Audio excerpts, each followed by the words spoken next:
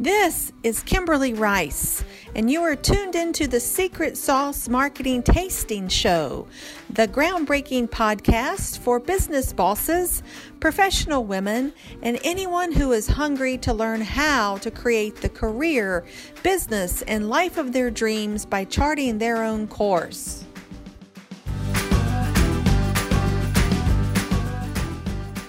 We want to welcome you, Darryl, to our Secret Sauce Marketing Tastings podcast, a marketing platform for KLA marketing associates, wherein we welcome recognized experts to discuss timely, topical, and relevant topics for the professional services providers today.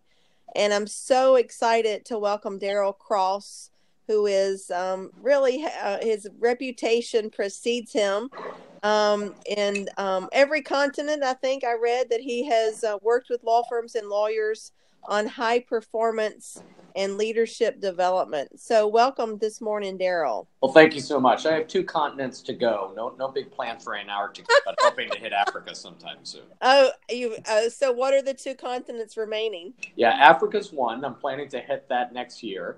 And then some way I've got to set my foot on Antarctica and give some talk to some team about something, and I can cross those off the old bucket list. Oh, get it off the bucket list. That's right. Interestingly, my husband and I were on a river cruise back in September. We met several couples older than us. They were retired.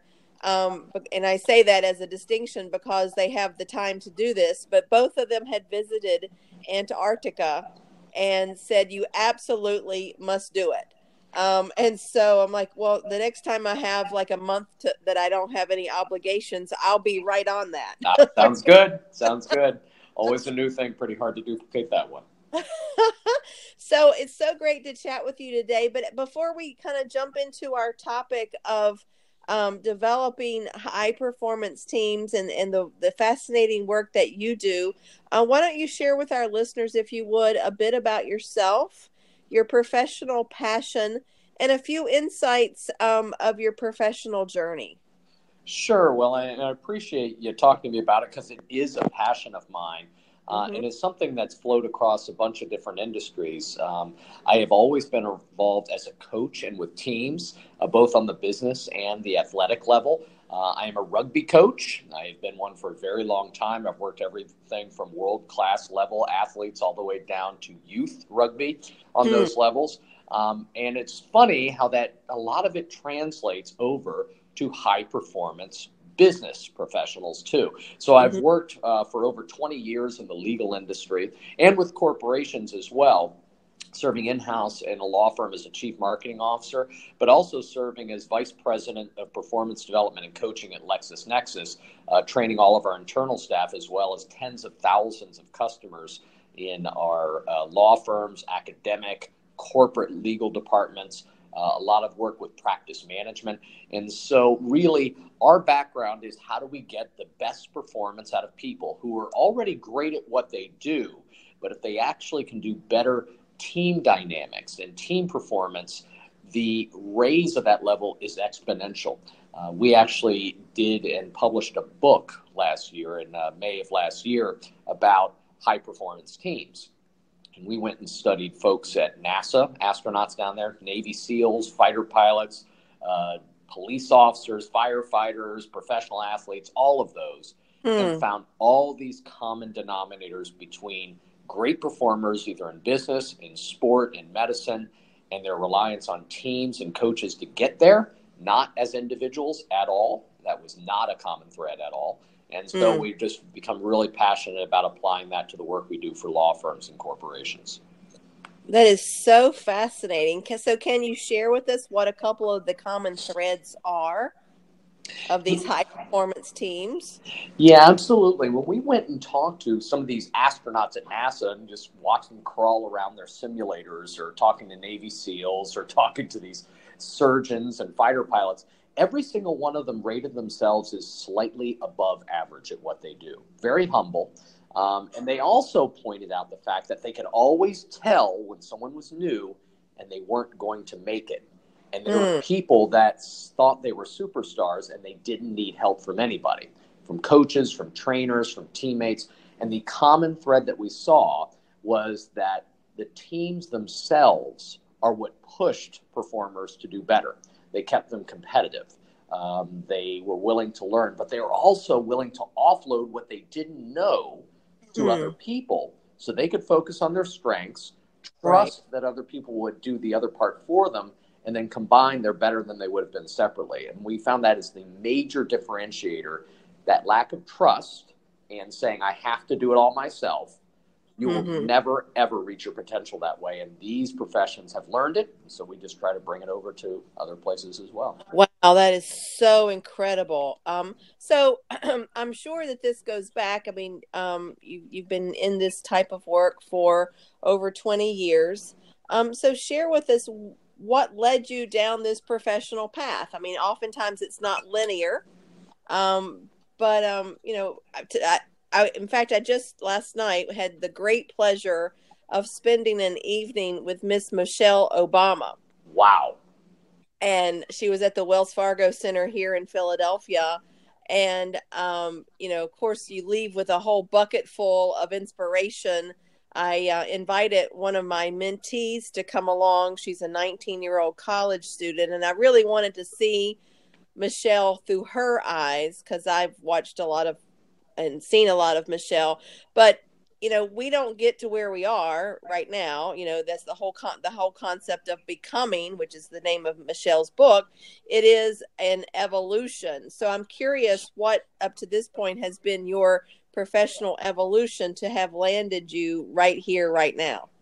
Well, it is certainly not a linear path, as it never is. It's more like hopping from lily pad to lily pad as they are slowly either sinking or being crowded with other frogs. It's usually when it happens. But it wasn't. Actually, when I got out of college as a political science major, I had no idea I was going to be doing some of the things I did. But one thing I did know was coaching and training on the athletic side. And I've been a certified trainer, a personal trainer, since I was very young. And right now I'm one of only 150 master trainers in the world certified by the National Academy of Sports Medicine. And so that was my baseline. Okay. And I went into corporate after that and said, oh, corporate training, corporate wellness, things like that could be great. So that's where it started. I started working with medical professionals, some of the very smartest, hardest working, type A, sometimes hard to deal with people in the world, arguing with the hospitals and the nurses and the policies because they just wanted to do what they did best. And I got grabbed by a recruiter to do it for law firms, and they said, oh, doctors, lawyers, same thing. Not really, but there are some similarities. But what I noticed is this consistent theme was top professionals, great at what they do, have been that way since they were 5 years old, whether that's athletics, medicine, law, business, whatever. And there's a tendency to want to do it all themselves because they're so high performance, they don't feel like they can take their foot off the accelerator for a second. And so, you know, whether I was moving from athletic performance to these major hospital corporations, to major law firms, to Fortune 500 companies, I saw the same thing over and over again. And so I had the pleasure when I was, vice president of performance development at Lexis to be able to train with a publicly traded corporation. But one of the things that we found along the way is we were training people incorrectly. We were training them as individuals, going against everything I'd known and all the research that was out there. Sit people in there, you give them some information, then you send them back to their office and say, figure it out. And then once a year, yell at them or praise them during their reviews. It doesn't work. It doesn't work in any profession that way, but we insist on doing it that way. So by putting people into teams, and the other thing that we noticed was that managers and vice presidents or leaders of practice groups were never getting any training. That's ceased a long time ago. They were just relying on what they knew how to do before. And so when we saw people start to top out, we said, maybe it's a leadership issue. So we start training practice group leaders and client team leaders and industry team leaders how to get more out of their people, but also how to build better teams. And then all of a sudden everybody's performance level goes up, even though they were already great before. So those were the kind of the big things we saw, but it was because of combining all these different viewpoints and approaches and seeing the best of other industries and just applying those principles that have already been proven to this environment. It's just so informative how I'm sure, crossing industries and business practices and bringing it into the law. And that, of course, is the primary focus of my career and now my business for 10 years is law, primarily professional services firms, in alignment with that. And as I'm hearing you speak about these high performance individuals, high achievers, real go-getters in the law, and how they really don't feel like they can take their foot off the accelerator to align themselves in a team environment.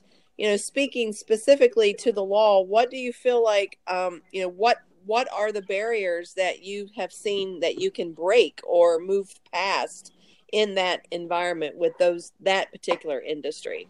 Well, so this is a particularly personal passion of mine because you and I have been in this industry for a while. We know these people personally.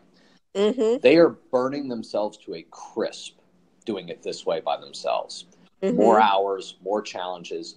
And the fact is that no individual lawyer, I don't care how good they are, or business professional in a marketing role either, or finance, whatever it is, cannot keep up with all the artificial intelligence and changes in fees, new demands and hourly demands.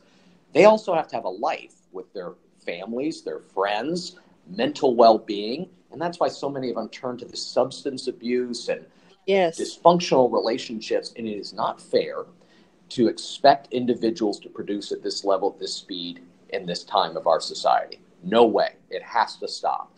Right. And the biggest barriers that we see, we talk about culture. Our culture doesn't support teams. Our comp system doesn't support teams. And it's a bunch of garbage. It's a trust issue. Yes. Trust is the issue. And when you talk to astronauts, the level of trust that has to be established to make sure everybody does their job and doesn't have to double and triple check everybody and they can rely on each other is why the teams work. And the same thing with surgeons who can reach their hand back and expect the right tool, the right scalpel to be put in their hand without double and triple checking it. That has to happen. But in a law firm, if everybody is double and triple checking everything or doesn't trust people will cross-sell or talk to their client properly, it doesn't work. And so what happens is we have to compensate people to trust, and they don't. The culture is bad because of that. What we have to do is deal with getting trust between people. That will change the culture, and our comp system will reflect it, not the other way around, which is what most commonly done. And so what we have found is building teams requires time, but also demonstrations of competency. And so one way to do that for law firms is go back to what they did in law school, mock trial, moot court, simulations of real events, and to see how people perform under pressure in teams, builds confidence, demonstrates competency, and builds trust. And if we started doing that more on a day-to-day basis with practicing business simulations, client engagements, how we do the work, how we deal with hard situations with teams, individuals will start to trust each other. That's what we apply to be able to do it in law to break down that number one issue, which is a trust barrier. And what are the metrics for that? Well, it's improvement of how well we do on those systems. So first of all, when you first start testing someone to be a pilot, for example, the basic thing they need to know is how to land the plane. So they go up and they don't do it in a real plane at first. They may do it in a simulator or with someone next to them to help them through it. You have to guide them through it. And once they can land that plane, then you make it a little bit harder. You do it at night, you do it with a bigger plane, you do it in little weather conditions, whatever, but you slowly progress that up. And we have found the same thing you want to do with law firms and lawyers. Put them in simulated business situations where they are discussing with a client a challenge on their pricing or their diversity policy at their firm, or I'm unhappy with the service, and see how they deal with it. Then you debrief them, train them, and then have them do it again. And as they do these individually and as teams, you will watch them be able to progressively get better at harder and harder situations. So I saw a advertisement recently for Boeing that readiness is the only metric that matters. And so that's what it is. Are they ready to handle a real situation? And then once they are, we move it up and make it harder. And that's the metric. Are they ready? And how many firms have you worked with in the professional services realms that you get to that crescendo or that peak of readiness? Well, as we know with all law firms, some are better than others. Some want to try to do it in a day. Yes. It doesn't work in a day, just like learning you piano. Can't do it in a day, Darryl? What are you, slacker? I know. It's really funny that we're in an industry that requires people to go through 3 years of school and just basically get mentally challenged every day, 18 hours a day for 3 years. But for something like this, I should take a 2-hour workshop. I mean, it's absurd. And of course it's not going to work. We can give people basic proficiency in a short amount of time.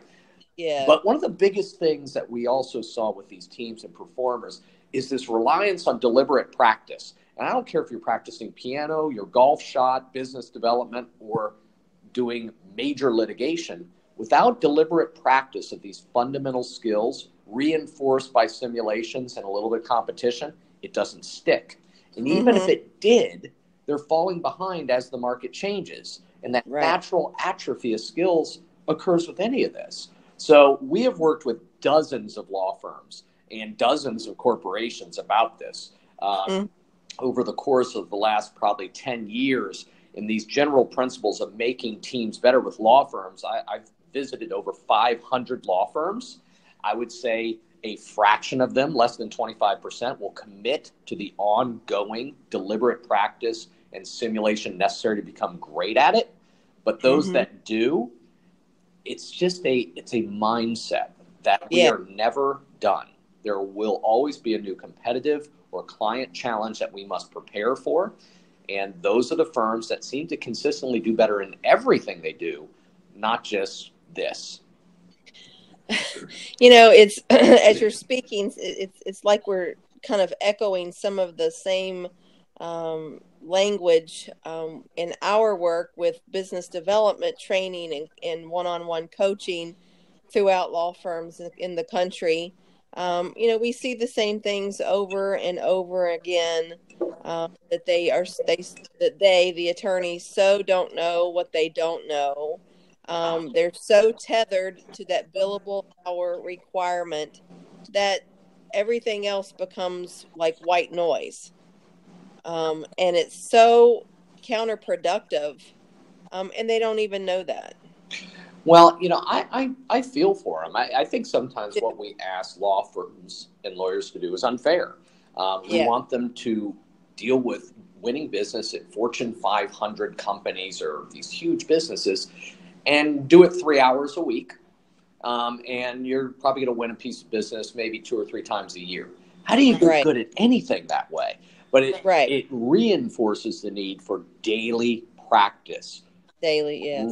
Regular simulations. I mean, in a practice group meeting, I think every practice group leader should start a meeting with a 5 to 7 simulation, 5 to 7 minute simulation of a client event that could happen with a real client. Our top client merged and the GC left. What do we do? Right. Our, client called us and they want a 20% discount because one of our biggest competitors is offering them that. What do we do? We can do these anytime because those are practice for the real things that could happen and keeps our skills up. But with business development is hard. And I think a lot of our lawyers don't like it because they don't get the repetitions to get good at it. And if we give them more repetitions, more practice, they will be better at it and they won't hate it as much because it's like anything else. Why would they be good at it if they don't do it very often? Exactly. So I'm curious, as in all of the paths that you've been down, and it's certainly, like my career, it's been an evolution and it has been really a foundational building process.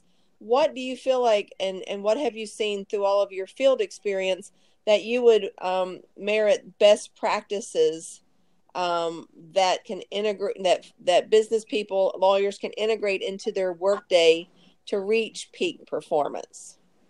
A lot of the things that they do to prepare for their work, let's say, I think litigation has really good examples of that because there is a process to it.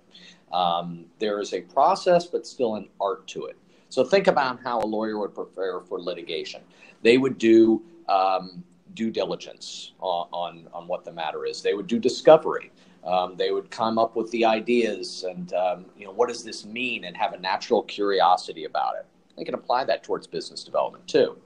And then put together some options. We might do it this way. We might do it this way. If the witness says this, we'll say that. If the witness says that, we'll do it differently. And come up with different options, make an argument, close it. I mean, that's how business development works. And so I think a lot of lawyers already have those skills. So one of the best practices, no matter what it is to go back to what you already know. And with lawyers, that's practicing law. So how do we craft their expectations of practice and rehearsal and simulation and process? Take that model and make it to whatever else they do. Because you know what, if you were learning how to play piano, you do the same thing. You would research it a little bit. What is the best process? Let me practice these scales. Let me have some challenging things to do. Let me do a recital, and then let me make it harder next time. And that's how I get better. Right. That process of improvement works for everything.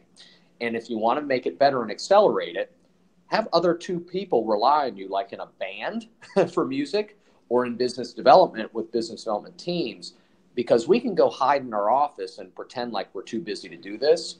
But if I have two of my colleagues that are relying on me to help close this deal in business development, I will perform better because of that. Right. So it's a secret sauce, a secret recipe is relying on teams to accelerate individual performance. And that is so contradictory to how lawyers are trained in law school. Would you agree? I do, until the fact when you look at the point that whether they like it or not, they rely on teams all the time. There's very few lawyers that I know of that write all their own briefs and then walk down the street and file them with the clerk. And then go in there and not only do this argument, but that argument, but serve as their own second and third chair and a paralegal and this. And they're like, oh, those kind of teams. Yeah, those are teams too. What we see, what lawyers have problems with is teams of peers. Right. That's the difference. They have no problem with subordinates or even upper or clients, but they want to work by themselves because of that trust issue. Yes. And because they have this eat what you kill competitive thing. Yes. Tap into that. It's just teams of peers they have problems with. They rely on teams all the time. Yeah, no, you're absolutely right. You're absolutely right. So one of the things that has connected us is the corporate wellness. And I just want to spend a moment or two getting your thoughts on, because I know you said earlier in our on the top of the hour, the role and how you train to become a personal trainer.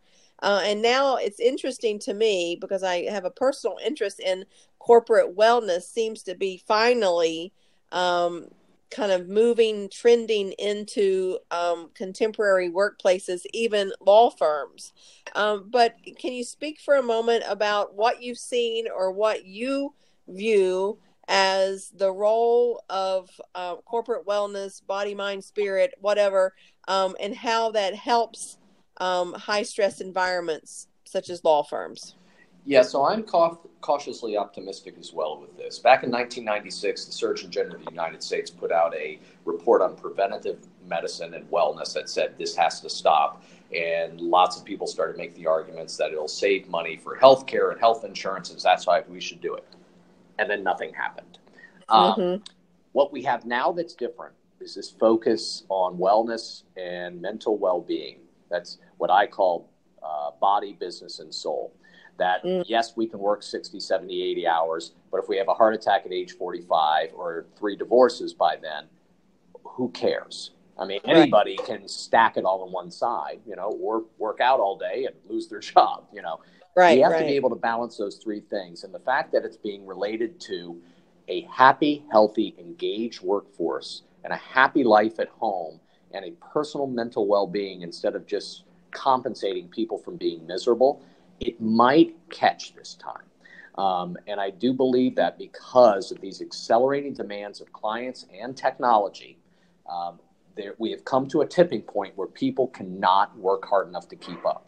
It will destroy their health and also their relationships and just their own mental well-being.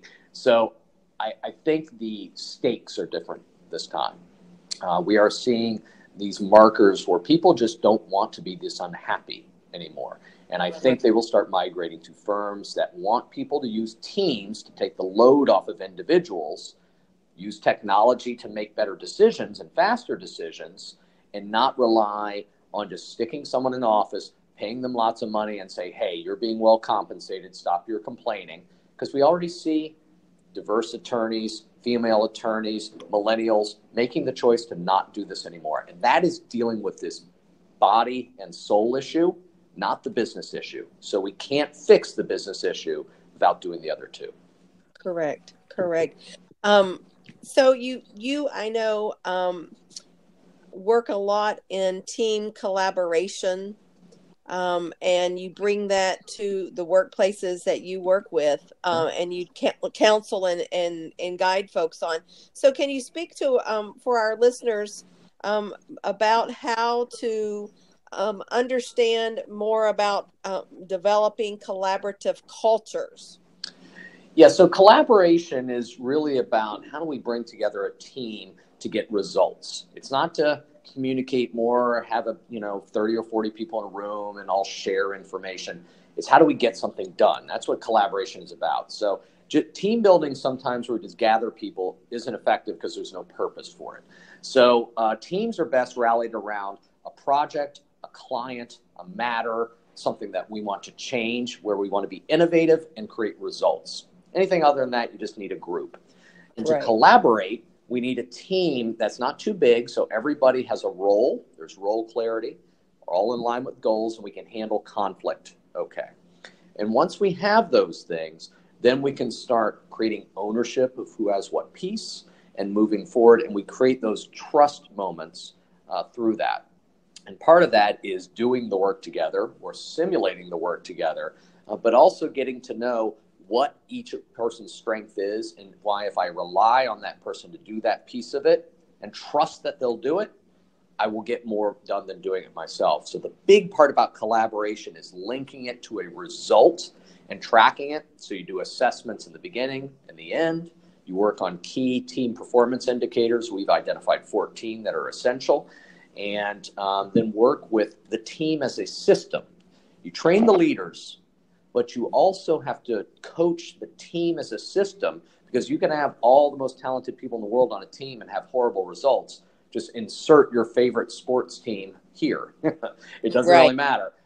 It's the team that has to accomplish it, because individuals, they can only take so much. Organizations, too big to change really quickly. Teams, you can change instantaneously if you have the formula right of how to make them collaborate. Very interesting, collaborative, and I can speak to lawyers and law firms best. Lawyers are a cynical group of people. They're trained to be that way. They're trained to pull things apart, in the litigation process. Where's the weak link? Where how can you make the best argument? So how does what you're training, developing collaborative cultures in a law firm setting, meeting up with very cynical, skeptical lawyers and law firm leadership. Mm-hmm. What does that look like? So I think the cynicism sometimes, and, to go against the conventional wisdom a bit here, we do all these surveys about lawyers and more risk averse, and they're this way, they're that way. I think there's an element that our environments make them that way. They are being put in environments where they have these incredible pressures and being yelled at to produce and perform. So they become risk averse. They become ways that way. We are creating this. So helping to deal with that culture is part of the issue. But the fact is if you had the big, huge matter for ExxonMobil and it required 15 lawyers to work on it, you collaborate just fine. If we had a major merger going on between two firms, we have to put a team together to deal with that. We collaborate just fine. But for some reason, when it comes to business development or just churning out the hours, people have this cynicism that I won't get compensated, or someone will steal my client or say something stupid to the client and ruin my relationship. That cynicism sometimes doesn't apply when we're required to do teams. It's when we have a choice. And so we have to continue to show people why working as teams always gets better results for innovation and better results for the client. Now, there's some things that if I'm the expert in the world on, no one else should do it but me. But if that client wants to do a big merger and that requires merging two labor forces together, and I'm not a labor lawyer, I have no choice but to collaborate. We have to change that mentality that the client gets better results through collaboration. And if we take the client's point of view, solve the whole business problem, not just the legal matter, I think that will change that cynicism. Doing it because it's the right thing to do is idealistic. I don't think it's realistic. Saying that the client is demanding it and that collaboration is the new primary currency of clients, that will change minds. And so when you introduce these concepts in work environments, professional services firms, I'm just curious how you introduce that, and to what extent, you get people kind of on board. I mean, when they ask the what's in it for me, what's the bottom line benefit that you've seen over and again?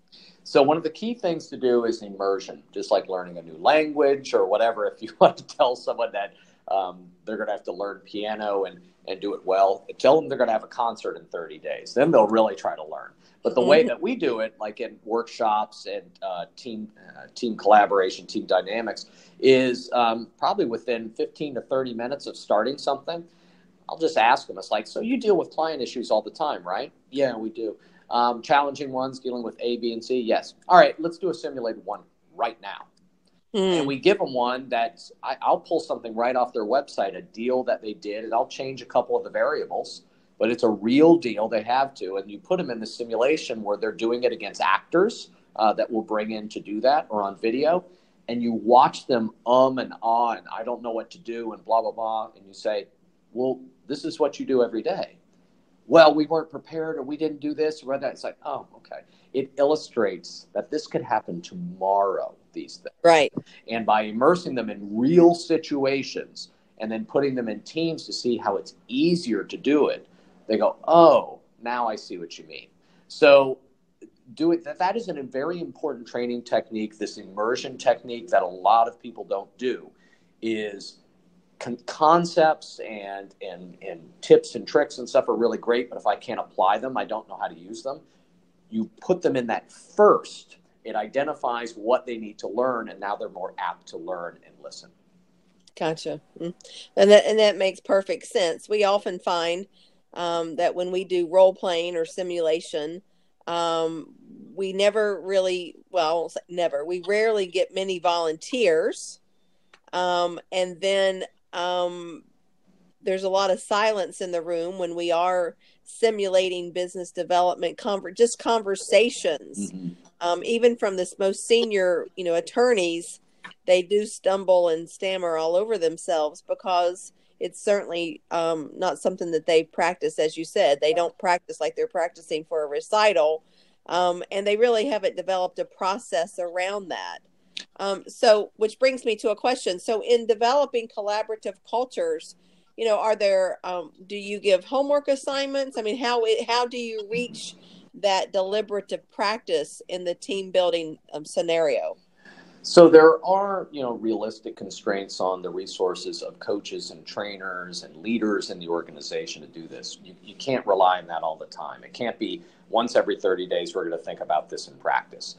Right. The way to do that, and we found that from studying astronauts and fire teams and all of this, is these subgroups. And so if you have groups of 3 to 4 of people of equal abilities that you're giving assignments to work on with each other, they tend to practice on each other, and they'll push each other more than with their manager, their coach, or their external consultant because they're peers.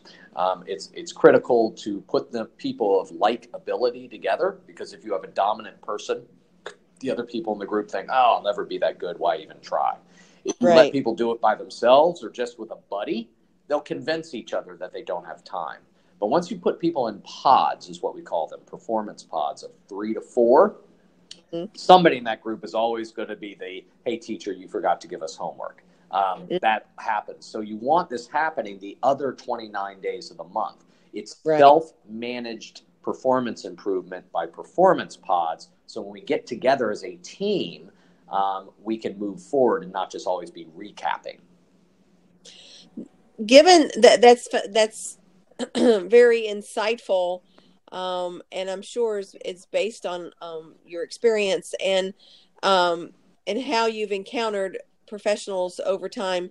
And I'm just curious, when you begin this work, do you do any type of personality assessment type or anything like that to understand more clearly, how to develop the pods or the teams together, or do they self-identify? So I go back and forth on it, to be honest with you. I think there's a lot of use to doing DISC profiles, Myers-Briggs, a lot of things out there about individuals. Mm-hmm. What I've found is sometimes they give the illusion of completion, that now that I know this, we're all set. This person's a director type. This person's, whatever.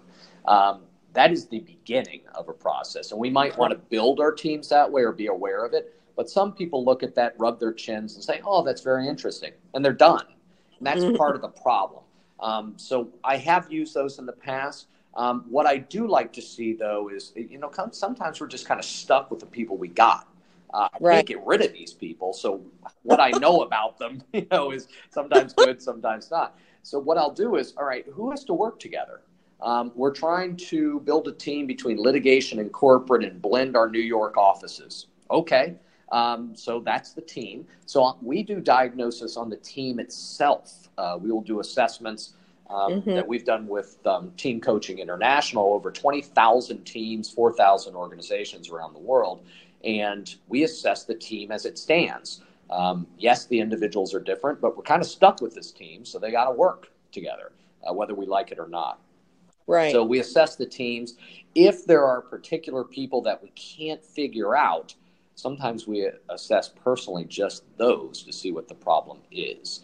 Interesting. Yeah. So there are two ways to do it. And I'm not, I tend to test the team first because that's what the reality of what I have to work with. Sure. Knowing why they don't get along sometimes doesn't help me as much as trying to figure out ways to do it. Gotcha. So, in the last, let's say last 5 or 10 years, have you seen much movement with the clients that you've been engaged to work with to greater receptivity? I think about the Great Recession from 2008-10 and how it really has more strikingly become a buyer's market, and the pressure really has heated up on business generation for lawyers individually. But do you see, the work that you're doing inside high level professional services firms, or medical would be part of that, where there is some shift in mindset that makes your work maybe a little bit more easier or give you a glimmer of hope and optimism? Yeah, it is. It's easy to be cynical with all this because say, oh, well, that's just how it is. But the fact is we have changed a lot since the Great Recession. Yeah. We have, whether we like to admit it or not, we rely on technology extremely. I mean, you type in something into Lexis Advance or Westlaw Next. The fact is that the computer's doing a lot of the searching and prioritizing of your results for you. Whether we like to admit it or not, they are. And so we have changed a bit. We rely on technology. We're much bigger on efficiency and productivity, tracking expenses, sharing information. So we have changed. The part of it that's the next part is this reliance on trust between people to do that. And what we've seen is actually looking to medical as a really good predictor of law. Because it's very similar with that. Back about 15, 20 years ago, I remember very distinctly when the first time that medical used to start sending MRI results and X-ray readings overseas to be processed by doctors in foreign countries with a 12-hour time difference and say, how dare you? How dare we do stuff like that? These people aren't trained here, whatever. And now it's so commonplace that everybody does it. And that we're starting to see that kind of stuff with laws as well. Outsourcing things to other people within my firm, to smaller firms, to legal process outsourcers. We are starting to trust others to do parts of the work. Yes. So that is my glimmer of hope. The other glimmer of hope is we have reached the limit of how many hours we can expect people to work and be happy and engaged. And then also, we're burning out our best people. So we're going to start losing more and more people to the profession. And we're just extracting the joy out of it. We must change. This is the time to do it. Yes. And it's not going to be, how do we squeeze more dollars out of this, or how do we manage this project differently? You have to do those things, but eventually it comes to people.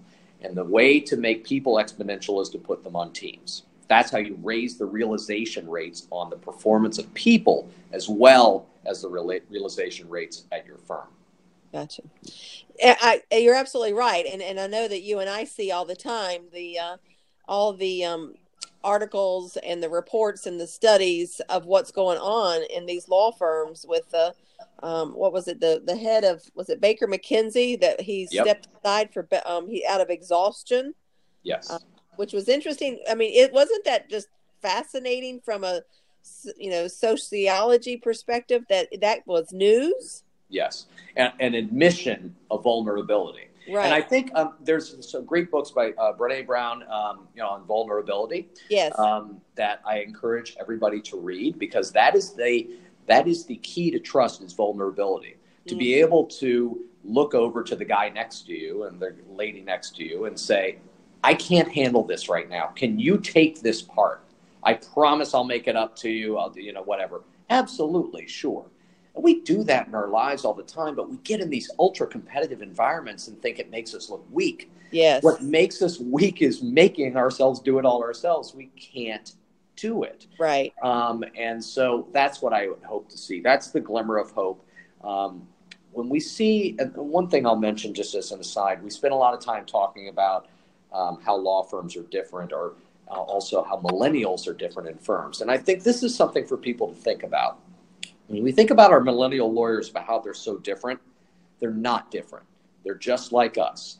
They have more choices today. They don't have to work themselves to the bone. They can switch jobs every 2 years and it doesn't matter. There's lots of options, from working from home or co-sharing. If we don't choose to do them at our law firm, it's our fault. They're not different. We're just being stubborn. And I think us 30 years ago, if we had all the options we did today, we would demand the same things. Exactly. So it's a shift. Millennials are telling us we need to change the culture. We need to be more team oriented. We need to pay attention to body, business, and soul. And if we don't do it, they will leave. And then eventually they'll change the culture, but after a lot of hardship along the way.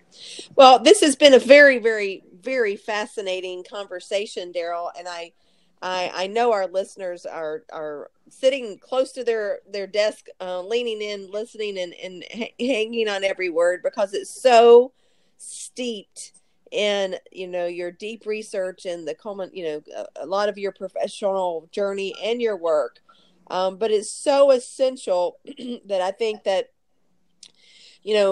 everyone who listens to us today, whether they're in legal or medical or insurance or, running a car body shop down the street, is the essential concept of, working as a team can be accomplished more than as an individual. That may sound simplistic, but we've all experienced, or I would say many of us in a profession have experienced, where we've hit the wall, that we cannot get any more productivity out of ourselves, and looking for another way. And so you've given us some extraordinarily enlightening and uplifting insights into, what science and your research and field experience has proven to be true across other professions. And so I want to wrap up our conversation today with two questions for you. And this is, if you could give your younger self one piece of professional advice, what would that be? Actually, something that very, very specifically that goes with this: rely on your peers more often. Yeah. They are not gunning for your failure or observing your failures as much as you think they are. They probably are having just as many challenges as you are. And by reaching out to your peers, instead of just your subordinates or your mentors, reach out to your peers, you'll get ahead faster than you would on your own. Oh my gosh, that's so incredible. And secondly, thank you for that. That is just like, it just gives us all permission to be vulnerable, because no one really ever does, right? In these environments, no one gives us permission to say, I just can't get this done right now. Yeah, we talked to a gentleman. One of our guys on my board of advisors is Captain Chris Cassidy. He's an astronaut, NASA, former chief astronaut, former Navy SEAL. The fact is that he goes up with 2 Russian cosmonauts that barely speak English, and Chris doesn't know how to fly. So the fact is, the level of trust that it goes on every time he goes up is astounding. And I think if he can do that, I can reach out to a peer on email every now and then. Not that big of a deal. And so we certainly want our listeners to benefit, and be able to connect you with, with their companies, etc. So if you would, please provide our listeners with the best way to connect with you. Yeah, if they want to send me an email, they can do so at dcross@lawvision.com. Also at Darryl Cross, DARRYLCROSS on Twitter. And I'm happy for any LinkedIn requests that we get out there. I'm happy to start a conversation. Wonderful, wonderful. Well, thank you so much, Darryl. This has been so enlightening, and we greatly appreciate your time and your expertise and your generosity for sharing, your life's work. I'm always very uplifted and energized speaking with individuals and experts like yourself, because you ooze that energy, that positive energy.